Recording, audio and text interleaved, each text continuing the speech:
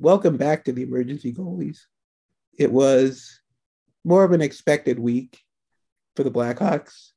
They had some good efforts. They tried very hard, but came up short in a bunch of one goal games, including just a crazy one against the Oilers.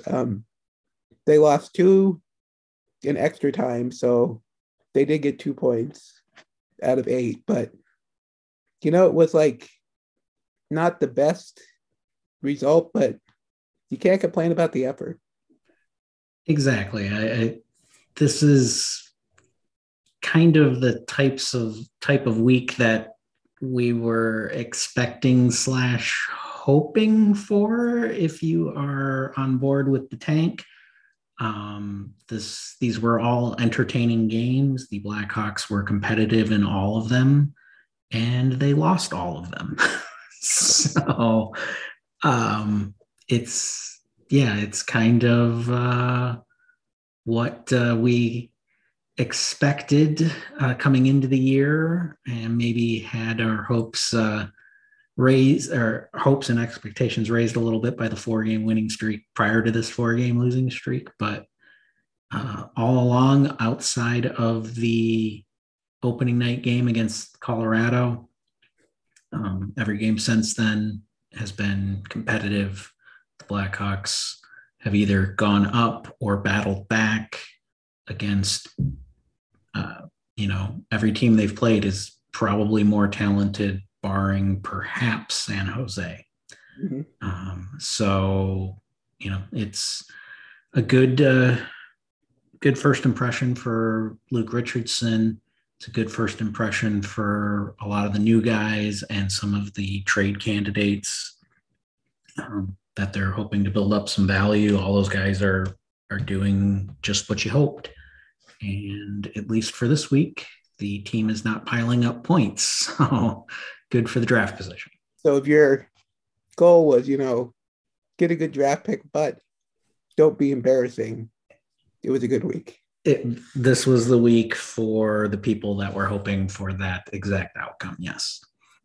All right. So couple other things. Obviously, Seth Jones, broken, was it wrist? What? I think it was his thumb. Thumb. Right. Broken thumb. He's out for 3 to 4 weeks. Obviously, for a team with very little depth, that's going to hurt. Yes. But it wasn't, the first couple games, it wasn't like it didn't stick out super bad, but overall, as the games go on, you think that should hurt. Absolutely. He's their ice time leader. He plays in all situations, and in the couple of games since he's been out, all 6 of the defensemen who have been playing have been having to take on larger roles. And eventually that is going to rear its ugly head. Seth Jones, not a number 1 defenseman, but he's still the best defenseman this team has. Yes. And missing him, definitely puts a damper on things for their ability to move the puck. And, defensively, for the most part, I think they can cover some of that. But it's kind of his offensive contributions that they'll probably miss the most. His brother is getting the opportunity to kind of step up. He's getting power play time. Caleb is now the number 1 power play defenseman. And I think he's looked decent, depending on the Blackhawks power play is pretty inconsistent this past week, but when it's looked good, I think Caleb hasn't looked out of place in those times. I also think Philip Roos has shown fairly decently on the second power play unit. He did make a couple of glaring turnovers and mistakes. Set up a couple odd man rushes, but definitely some growing pains with him, and learning the speed of the NHL game and the size of the ice sort of thing. But he's also shown some flashes of really being able to skate with the puck and find some open guys. So Yeah. there's definitely give or take there, but so far I've been pretty happy with the way Caleb Jones has played this year.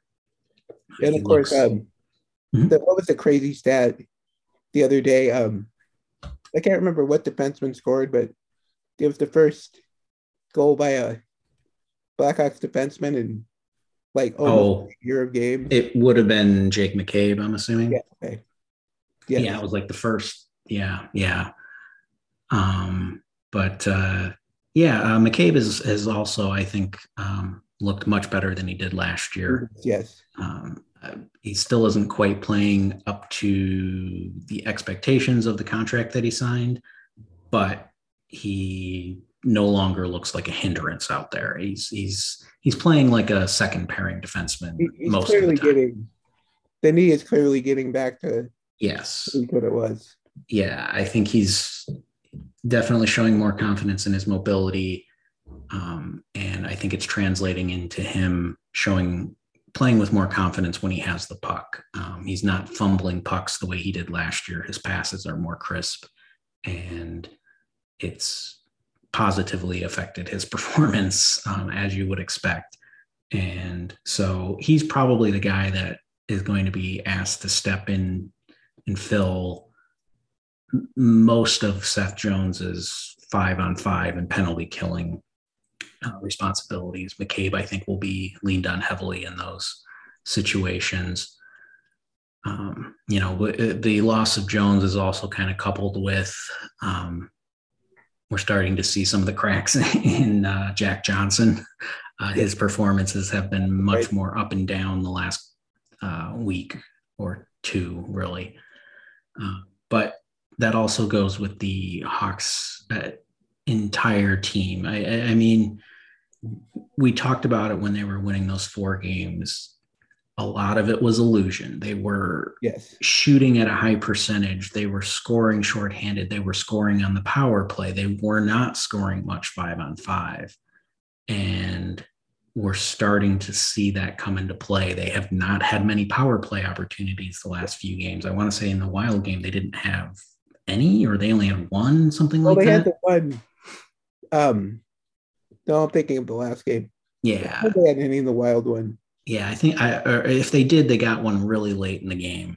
Mm-hmm. But yeah, and when this team is not scoring on special teams, we're starting to see some of the struggles. It's, they scored 3 against the Sabres, 3 against the Wild, 1 against the Islanders, and that's going to continue to happen. But of course, the big thing last week is the injuries to the goaltenders. But I was going to say one more thing about the on-ice play, which is obviously the penalties are just out of control. Yes. It's crazy. Absolutely. Not only are the Blackhawks not getting a lot of power plays, but they are giving up a ton of power plays to the opposition. There are several guys that are taking far more penalties than they should. I think Andres Athanasiou is leading the team in penalty minutes. He's a guy that with his skating should not be taking as many stick penalties as he has been. Yeah, that's going to say there's way too many hooking, interference and stuff. Yeah, so that's definitely something that needs to get cleaned up if the Hawks hope to remain as competitive as they have been in the long haul. They cannot give up that many power plays when they are already playing shorthanded talent-wise. So, but the other thing you mentioned, of course, we have Mrazek still out with the groin, and then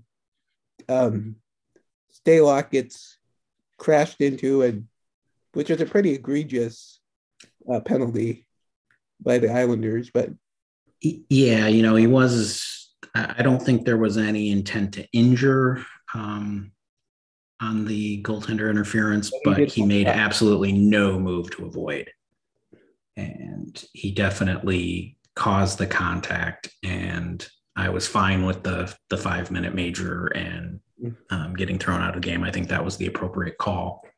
I don't think a suspension is warranted. Like I said, I don't think there was intent to injure.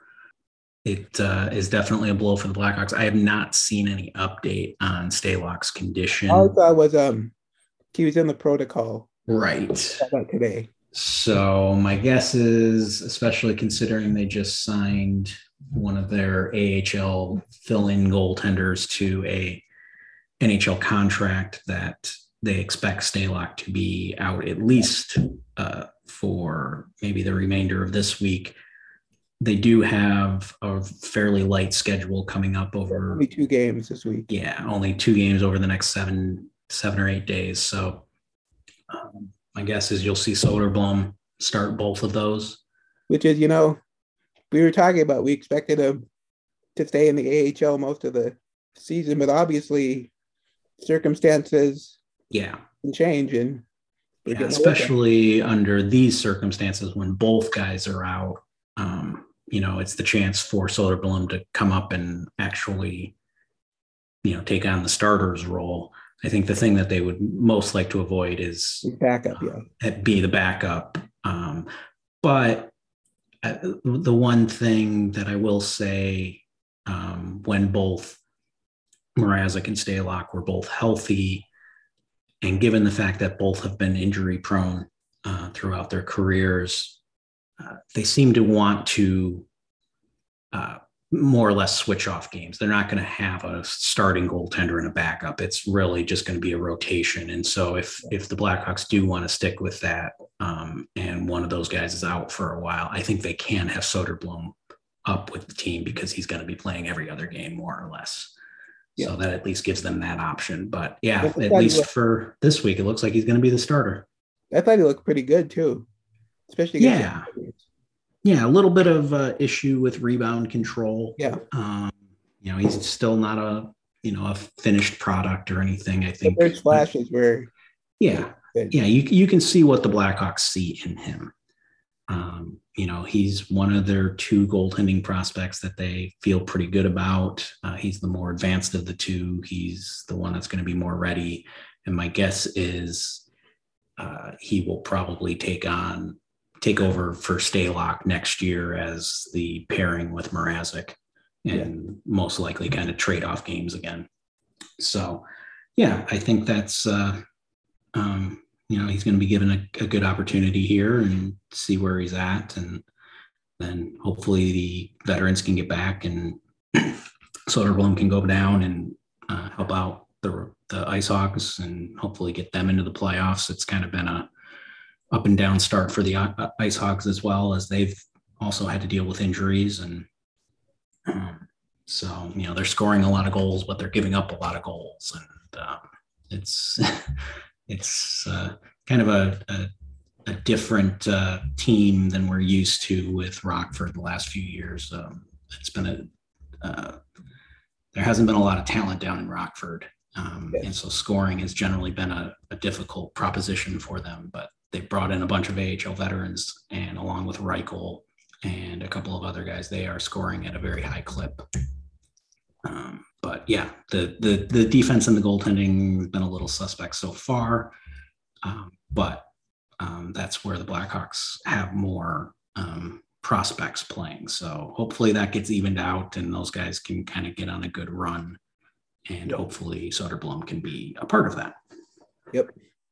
So do you have any you notice about the forwards the past few games? Nothing new has really stood out to me. We have gotten Kurashev moved up in the top 6 like we hoped. They did, break up that third line. I think that was the right move. I would still like to see Kurashev play on the first line and Anthony Siu move down, but at least at this point, they seem to want to force that first line to stay together for a while. So, other than that, the fourth line gives a good effort, but there's no offensive ability on that. And so that's, another part of that 5-on-5. It's going to struggle to score goals because you're essentially playing with three lines that can actually put the puck in the net. So. And I guess Kane looks a little better. So. Yeah, the one thing I have noticed with Kane this year, I think he has fumbled more pucks and failed to collect passes. I was going to say that more in the first 3 weeks of this season than he probably did in 3 months last year. So I don't know if he's just in a bit of a slump. It's hard to say that because he's still scoring at a point per game pace. Yeah, or is it like, is he just like it doesn't look as easy as it as it usually does for him. Like a slow start? Is he? Yeah, maybe he's got a little bit of a hand or a wrist injury or something that he's dealing with. But yeah, there just hasn't been the smooth puck skills that we're used to with him. Each year he gets a little older, it's not going to be as smooth. Who knows? It could be. I mean, maybe we are starting to see, more of the signs of the decline. We've brought it up the last couple of years. He's definitely lost a step, which is more what you expect as a player ages. Their skating is going to be the first thing to go. So maybe we're starting to see some of that with his hands as well. But my gosh, he can still do some special things with the puck, and the passing hasn't declined at all. And he's been making some passes that, with these new line mates, having DeBrincat on the other end of those passes, you can do a little bit more than some of the new guys. It's a stark contrast watching somebody like Anthony Ciu versus somebody like DeBrincat. Whether it was DeBrincat or Panarin or Patrick Sharp, the Blackhawks always tended to have a right-handed left wing that Kane could set up. That were good at finding soft spots in the offensive zone. Anthony Ciu is not that kind of guy. Even when the Blackhawks have been forced to use a left-handed player on the left wing, be it Brandon Saad or someone like that, you would see the backdoor plays, and Saad would, crash the net, and Kane would be able to find him for a tip in, easy goals type sort of things. Yeah. I have not seen one of those with Anthony Ciu yet. He just doesn't seem to be a guy who can find that open ice. All he does is create on his own. Yeah. I mean, even like going back, like even like a Brian Pickle. Yes. Finishing. Yes. Yeah. And so I just haven't seen the chemistry between those two guys that I would prefer to see.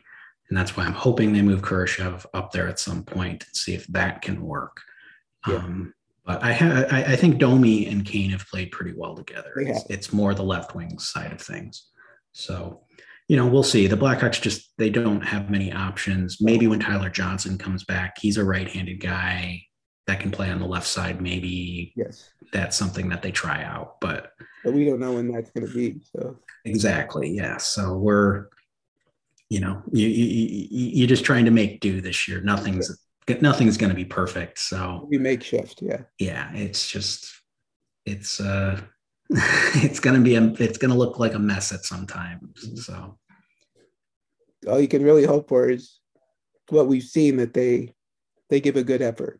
Exactly. And they've continued to do that.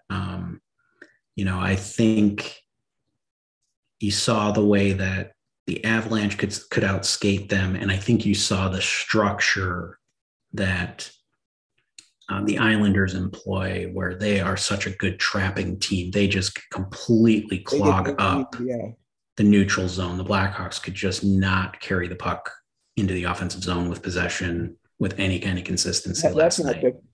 That's not just a Blackhawks thing. No, I mean, the Islanders are pretty good at doing that to everybody, but I think it affects a team like the Blackhawks, who do have a few guys like Kane, like Anthony Ciu, who, can try to still fight their way through that. And, Seth Jones is another guy, but obviously he was missing. But yeah, the Blackhawks were even getting to the point though where they were struggling to dump the puck in appropriately, or when they dumped the puck in, all of their forecheckers were at a standstill at the blue line because the timing was all thrown off. And yeah, the Islanders just really stifled them. Whereas they were still tied in the third period. So yeah, especially with the goaltender going out and all the power plays that the Blackhawks gave them, Soderblom kept them in the game. The defensemen did a fairly good job of keeping the Islanders to the outside.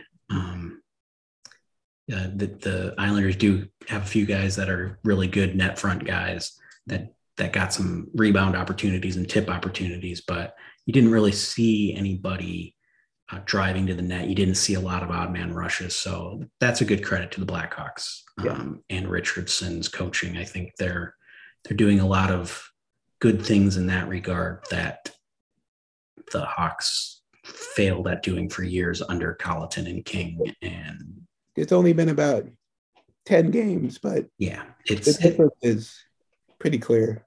Yeah, like I said, good first impression. Yes.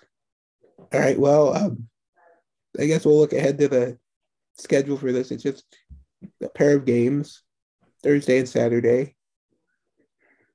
Kings and Jets. That's two middle of the pack teams that the Blackhawks have shown an ability to hang with those types of teams. So I'm expecting competitive games. However, I do also kind of expect them to lose both of them, especially given the injuries that are currently mounting. Let's say we expect a loss, but wouldn't be shocked by a win. No, and maybe 1-goal losses, which is something the Blackhawks have done. In the first 3 of their 4-game losing streak was 1-goal losses. And the last one was still close. Yeah. Yeah, it was a 2-goal game, and was an empty netter at the end even. Yes. So yeah, it was another close competitive game, and I would expect the Blackhawks to be able to continue to do that most nights against everybody except for the Avalanche, the Panthers, the Lightning, the top teams in the league. So, and after Saturday's game, there's 6 days off. Yeah, it's a long layover, lay off, I should say. Would you call this? Wouldn't be their bye already, would it? I never really even paid attention or looked into it at the beginning of the year. So I honestly don't remember how the schedule lays out with that. Yeah, because it seems like it'd be early for that. But yeah, it seems like it would be really early. But given some of the injuries that the Blackhawks are currently dealing with, whether it's their bye or not, the 5 days off come at a fairly good time for them to hopefully at least get one of the goaltenders back, or mitigate some of the time away that Seth Jones has. So yep. So I guess that'll be where we'll leave it, and then we'll be back to go over a short week of games. And yeah,